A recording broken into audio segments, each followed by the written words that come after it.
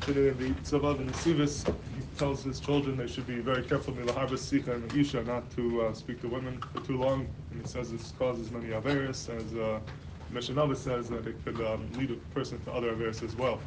And on Heichen Aver Megim, we know the Gemara says in Erevin, the Maisa with one of the Chachamim said to a Isha, Be'ezah derech nelech lelud, what's the way to get to Lud?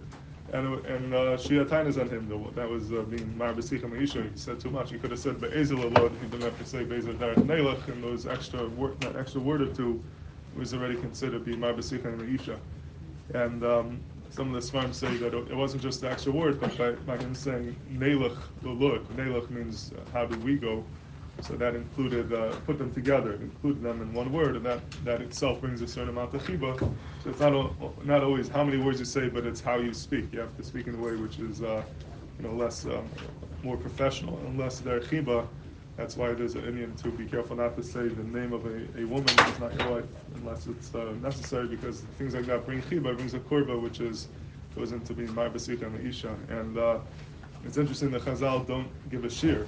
How much could he be marba, how much not? They just say al tarba, don't be marba, which leaves it pretty open. If Chazal wanted to, they could have given a shir. You could say this amount of words, not that amount of words. But obviously, Chazal is saying that there is no shir. It's totally lefia Indian. It's totally on the situation and the environment and the community and the norms and whatever is makubal. And a certain amount of dibur is necessary in makubal, especially in the workplace.